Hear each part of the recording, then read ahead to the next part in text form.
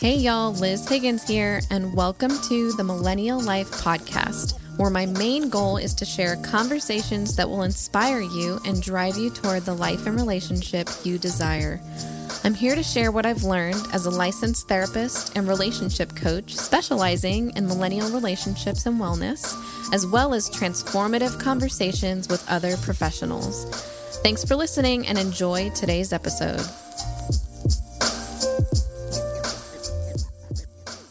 Hello, everybody. I am so excited to bring an interview episode back to the podcast. I've taken a few of these last episodes to just sit with myself and put some messages out there for y'all. And today is a really special interview for me because I'm sitting here with one of the Millennial Life Counseling team members, Nia Nimmers. Hi, Nia. Thank you for being here with me today. I'm so happy to be here. I am too. Nia is on our team. She's one of our licensed marriage and family therapist associates. Always a mouthful. And she's a really incredible person. So I'm excited for this conversation we're going to have today about high conflict couples, which as therapists, we see a lot of. And just what some of those characteristics look like in relationship dynamics, what people can do about those things if they're in a high conflict relationship. And I know this type of client is one of your passions, so I'm excited to hear you talk on that. Yes, one of my favorites. It's always funny to be a therapist and say I love working with the highly conflicted people. I know, it feels backwards. It feels a little crazy, but yeah. Well, why don't you start by telling us a bit about you and what drew you into the realm of therapy and becoming a therapist? Yeah, so I have known what I wanted to do with my life for a long time. I was one of the lucky ones. My parents got divorced when I was in 8th grade, and I had a marriage and family therapist at that time. And really did not have a great experience. And so I, one, didn't want other kids to go through what I was going through at that time. But then also, I just felt like that was not the way to be doing therapy and that I could do that hopefully in a more effective way. And so from then on, throughout high school and college, I have just been chasing this calling. I also feel like it's just been my natural positioning. I'm a middle child, very true to that. So always been a mediator, always been the person to help try to solve things and help people out. Oh my gosh, I knew we had some connection going. I don't know if I knew that. I'm totally a middle child too. Mm-hmm. Or I was for a long time until the youngest of us 4 girls was born. But oh yeah, I feel you on that one. Yeah. Can I ask you, because that's really interesting to hear that at such a young age you had this awareness of this is not helping me. This therapy that I'm in is not maybe how it's supposed to go. What was happening that made that kind of a negative experience? Yeah, well, there was some connection. And even now, as someone going through the process of becoming a fully licensed marriage and family therapist, I don't fully understand. But he was supposed to be our representative in court during custody things. And so when we would be in sessions, it was like he wasn't at all listening to us, and he would ask us very pointed questions like, you obviously want to be with mom, and the whole court system is kind of leaned in that way. But we were obviously not wanting to choose between a parent or not. So he would take what he didn't listen to in session and then share that in court. So it'd be like we were saying that we wanted to be with one person over the other. And so that would be relayed to us by, a parent who felt like, oh, so you want to be with this parent? So it was just very, very messy. And yeah, not at all attentively listening to us or, no games, no desire to really get to know us, kind of just like a formality. I have to meet with you so that I can go in court and say what I want to say anyways. So it was very interesting. Yeah, just as you're describing that, I'm like, oh yeah, okay, so there was some of that triangulation happening with the kids, the therapist, and then each of the parents, and just those webs start to create, and he has to do his job, but you knew something felt off about that, right. Kind of the manipulation maybe at play around the legal stuff going on. Yeah, and I think about I know I have like a personal relative that went through the court experience and everything, and it's so hard how that whole legal world is still just has so many layers and often isn't fair. I hate Yeah. the word, but it's so true, you Yeah. know. Absolutely. Hmm. So okay, so that's something that it sounds like reaffirmed this calling that you had inside of you. What else has kind of led you to be so drawn to that world of relationships? Like, what have you learned about yourself as you've gone through school and gotten into the field that's reiterated that's where you want to be? Yeah, I feel like I don't know, like, it was just all throughout growing up, like, I just automatically became the friend that, everyone came to or wanted to talk to.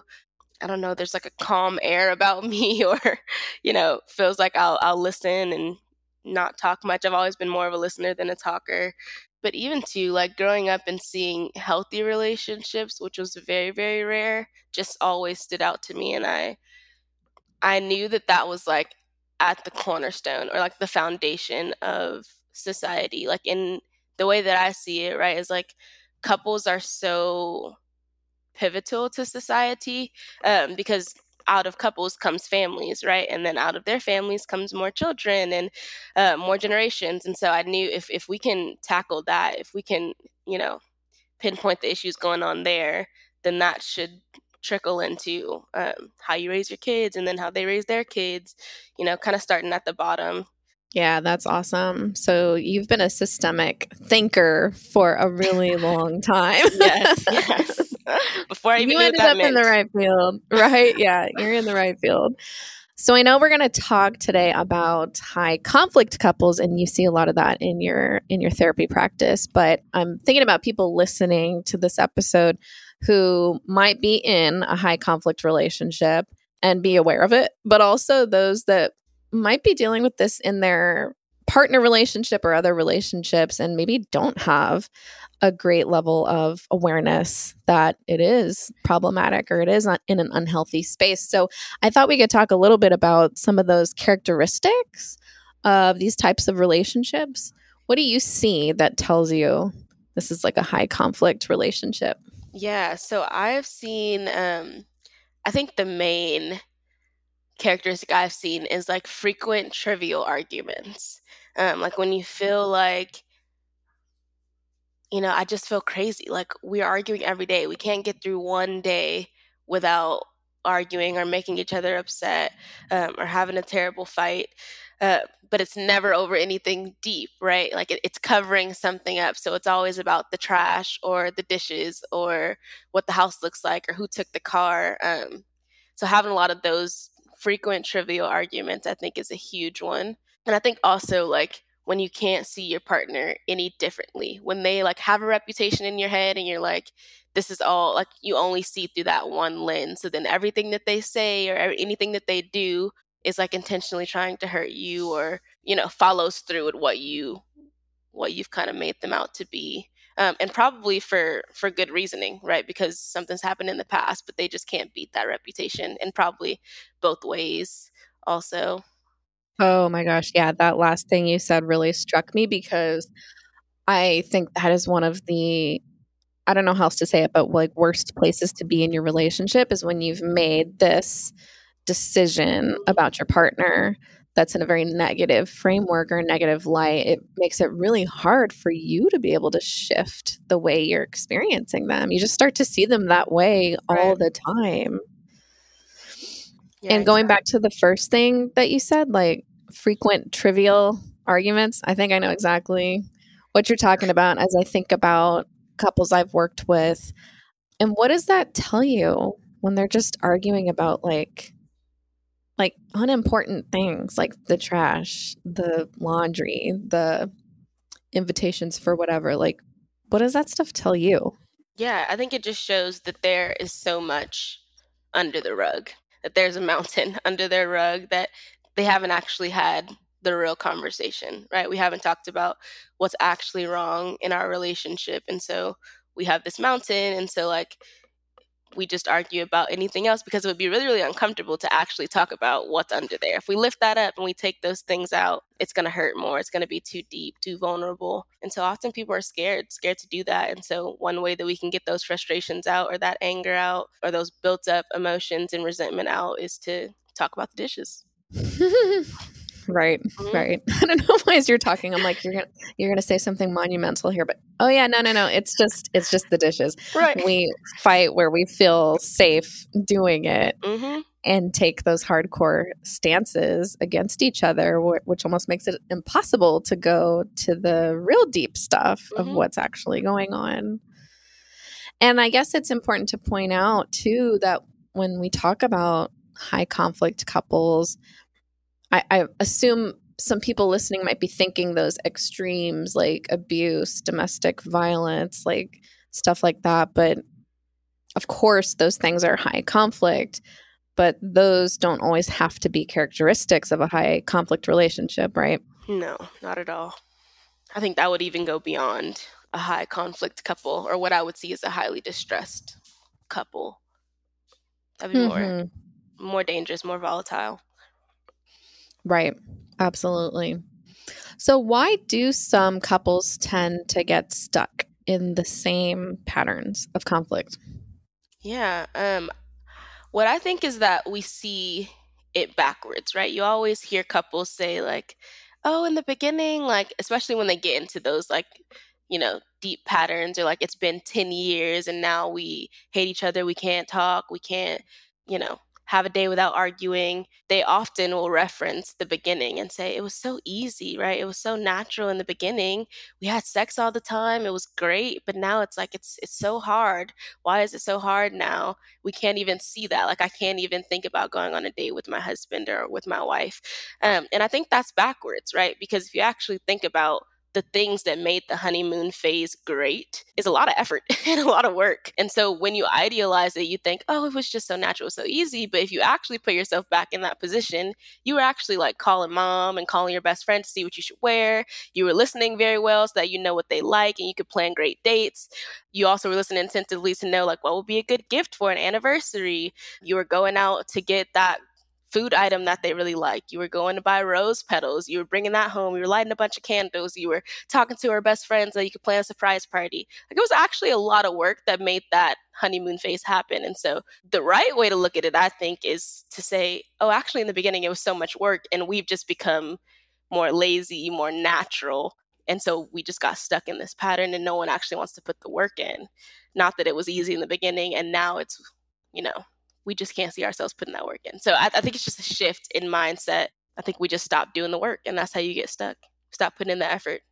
Yeah, that is so interesting to hear you reflect on that initial honeymoon phase, because I think so many people don't think it's work because it feels so easy. Right. You're in that process of pursuit. Your brain is on dopamine.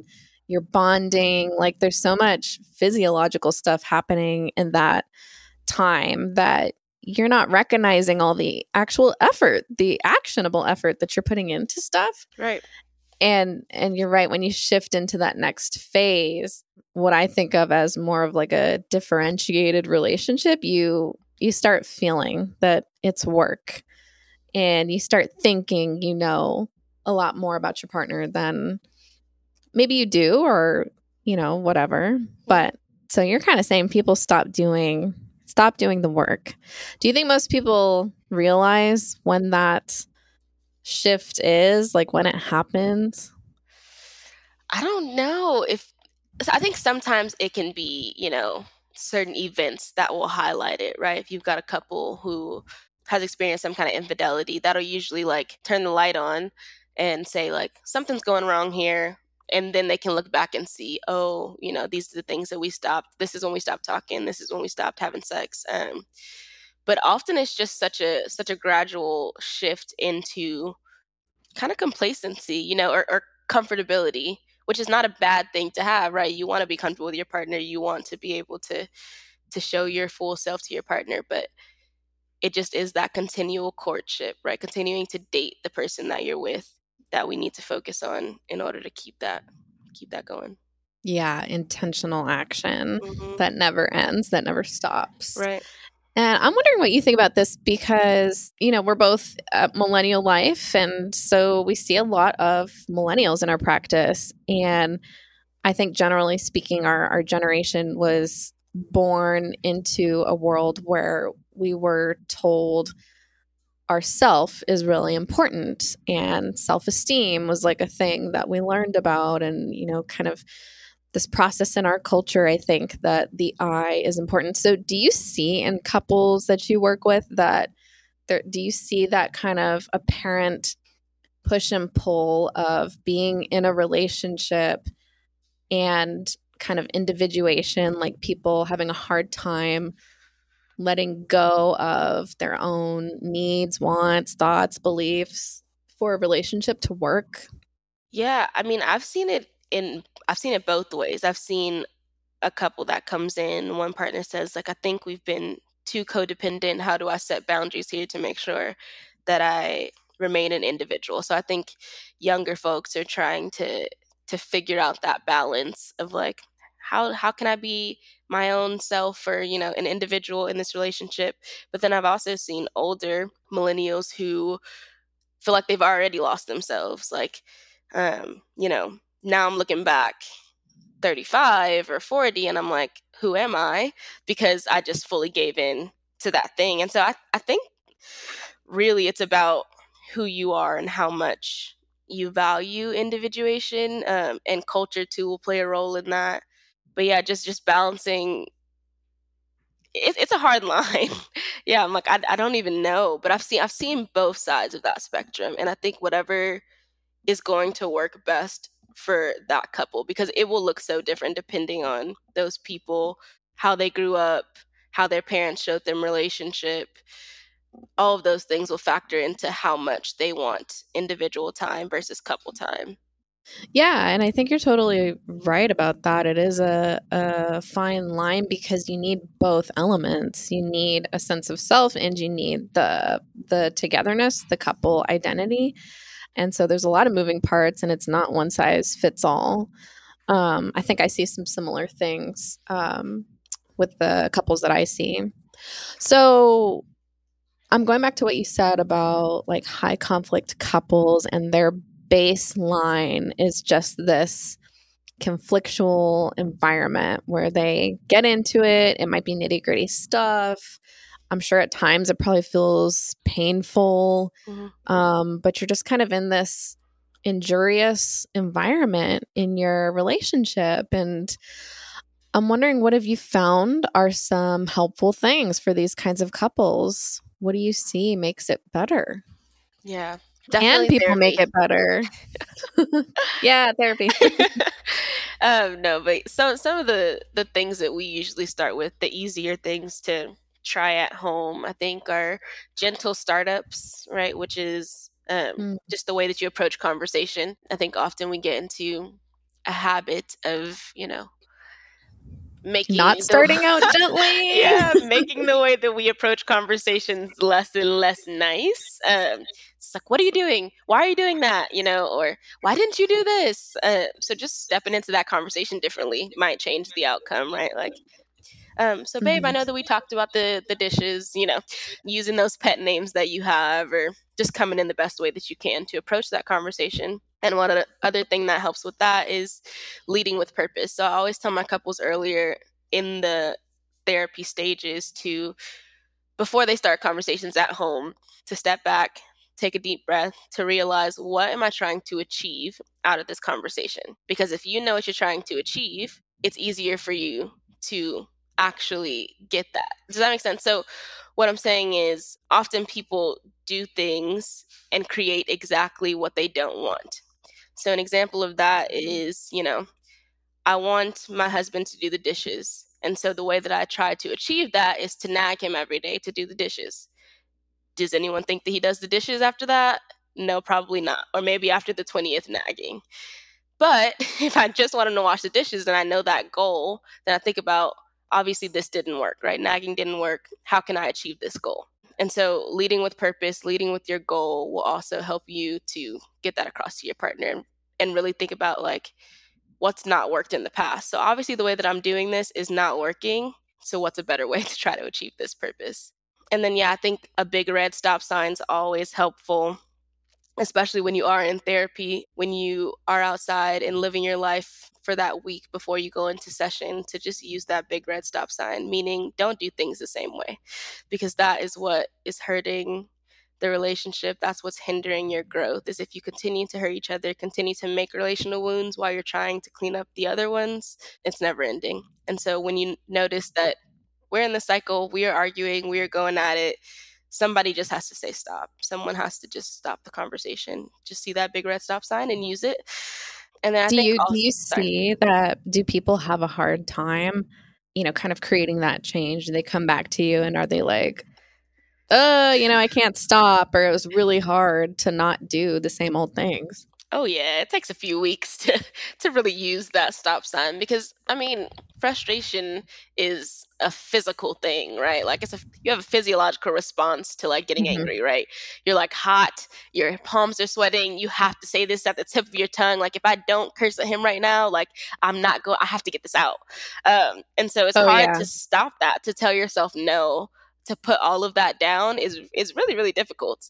And so it takes a few weeks, and then I think a few crossing the line experiences to realize like we really don't want to do this to each other. And once you get to that point, once you get to like the remorse for that pattern that you usually go in, that really makes people turn and go, okay, all right, we'll stop. Yeah, I feel like it's all a huge exercise in mindfulness, honestly. You have to really grow that muscle of self-awareness. And like, I know you probably talk to high conflict couples about taking time outs.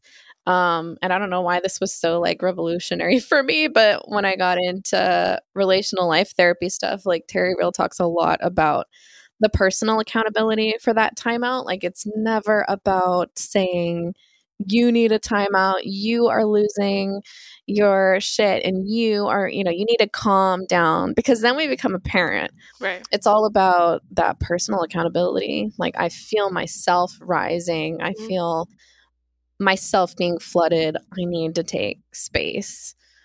And I don't know if you see this with your couples, but I think even that mindset shift of like, I'm really working this stuff from the inside out, be a challenge, because it is totally a transformation and probably the way you're focusing your energy. Oh yeah. Oh yeah. It's all about our self-control. And I think with in couples therapy, you actually realize a lot of it is aimed at two individuals changing, right? It's all about the way that you relate and the way that you interact.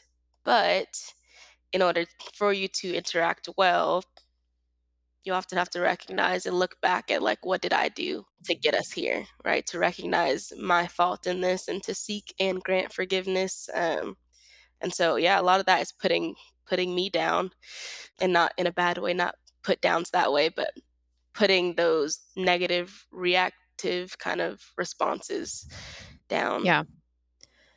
Yeah. I think about like simmering my inner rager. Right. I have one.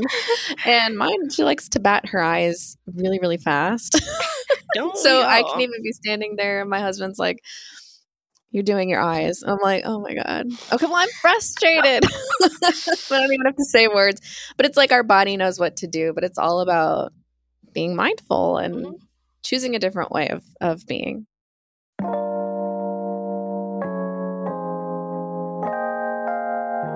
So I'm just curious, like one more thing as you think about like teaching couples to use the stop sign and to think about showing up differently and stuff like that.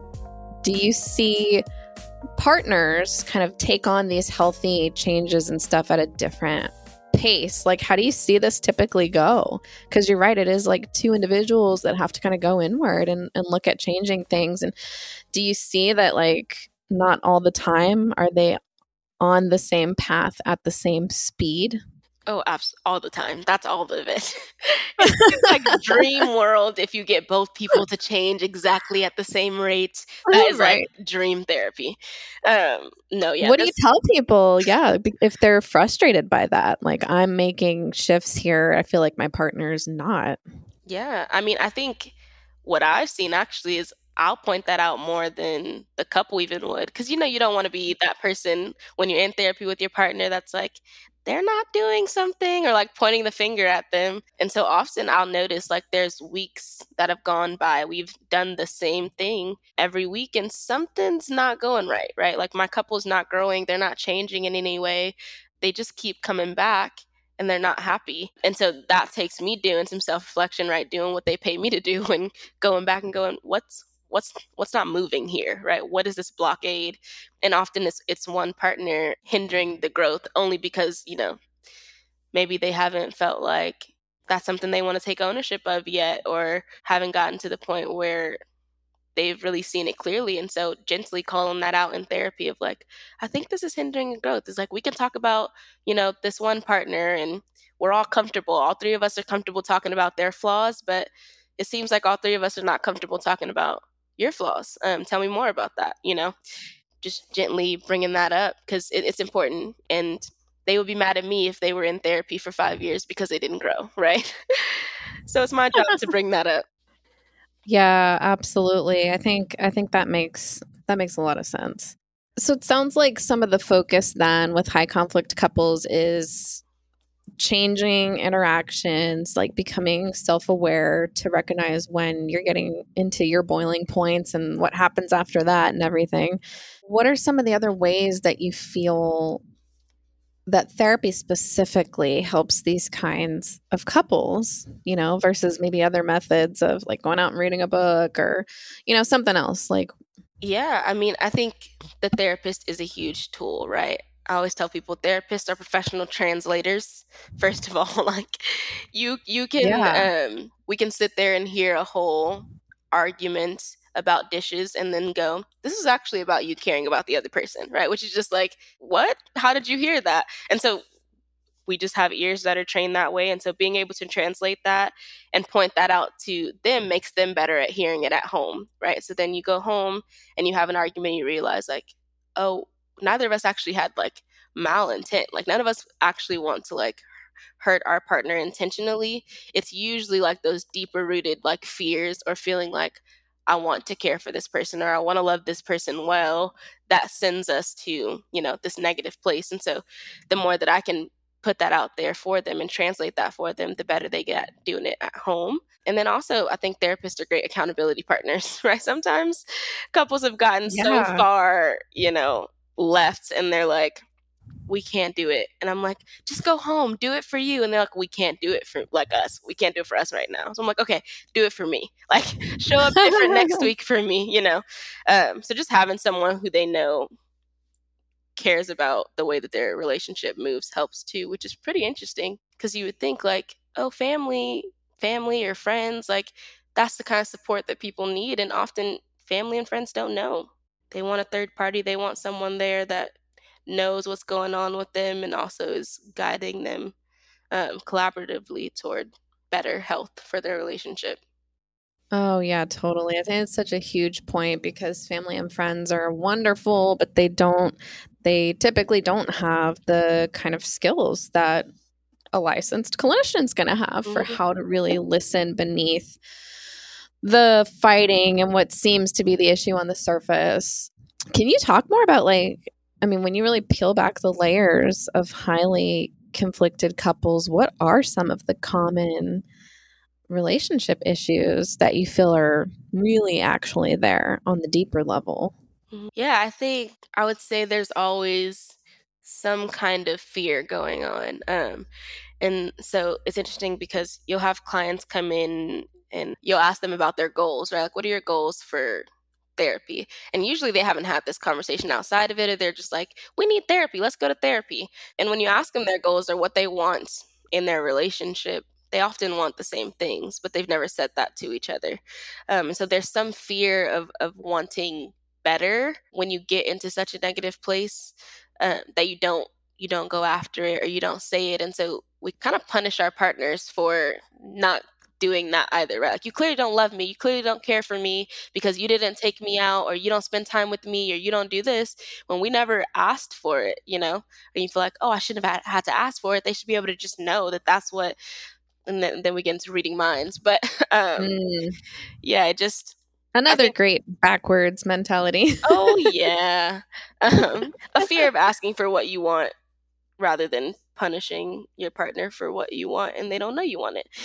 There's also just like deeper things, I think, like attachment styles, family of origin, things that you might be dealing with, right? So what your parents showed you in relationship with each other, how they taught you to be in relationship, are usually at the root of how you interact with your partner. Oh my gosh. Yeah, I feel like we could spend an hour on each of those Oh things yes. because it's so true. And I'm just glad you're speaking to all of that because, I think you and I know as relationship experts that this is the stuff that's really going on beneath the surface of dishes and cleaning and all the things on the to do and who's taking the kids where and all that sort of stuff. It's the deeper needs that we're just born into this world having as humans. And I think there's been a real gap in letting these skills and that relational self-awareness be like a mainstream thing that we all know how to do. And also just like the history of our culture and relationships has just changed so much over the generations and decades and stuff. So I'm 100% with you on that notion that therapy can be such a huge tool because you're working with somebody that's listening to you from a completely different context and framework, Mhm. and one that really can help you get into the deeper piece of like, what do you uniquely need here? And to help people have that language. I Mhm. love that idea of a therapist as like a professional translator. That's like Yes. so true. It's so true. Yeah, there's a quote that I heard a long time ago, I think through imago therapy, but it's conflict is growth trying to happen. And I so love that. Mhm. And I've found it to be true personally. Like anytime I've ever gone through any form of conflict, and, again, like I'm not talking about those extremes where, you need to get out if it's an abusive situation and stuff like that. You need to Right. like separate, remove yourself. But if Right. it's regular old conflict and feelings of frustration or lacking or longing for something more, like it's always for me been like a growth edge. And that's been incredibly helpful.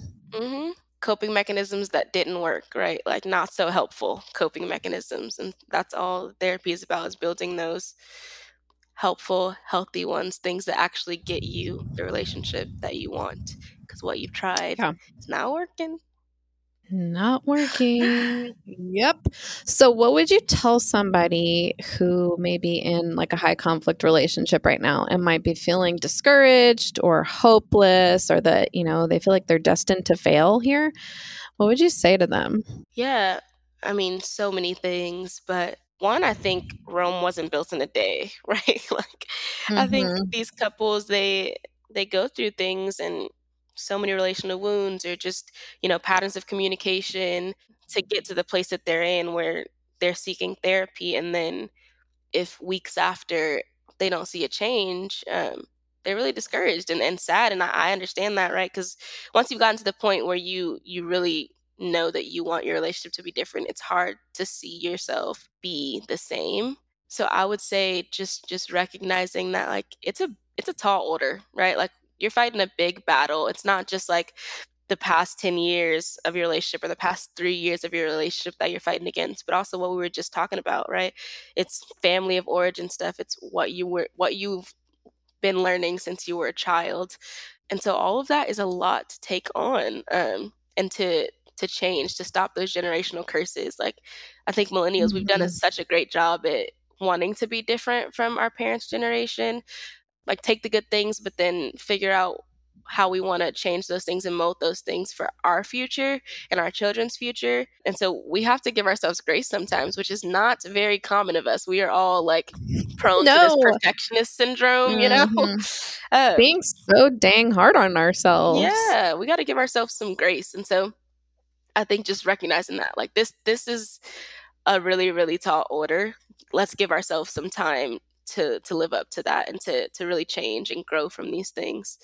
And I would also say just focus on the commitment, right? Like if you know the end goal of this thing, that also should give you a little bit more peace. So if you come into therapy knowing like we're going to strengthen our relationship, you may not know how to, but focus on that, right? Like know that we are committed to each other. We're going to make this work. So even when we fall short, we're both still working towards the same goal.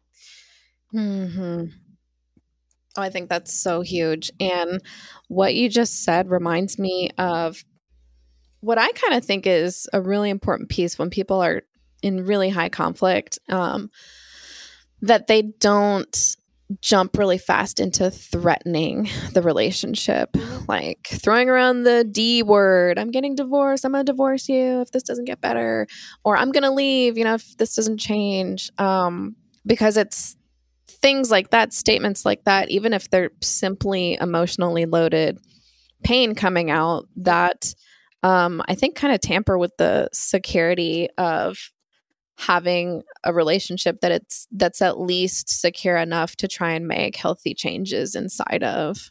Absolutely. Yeah.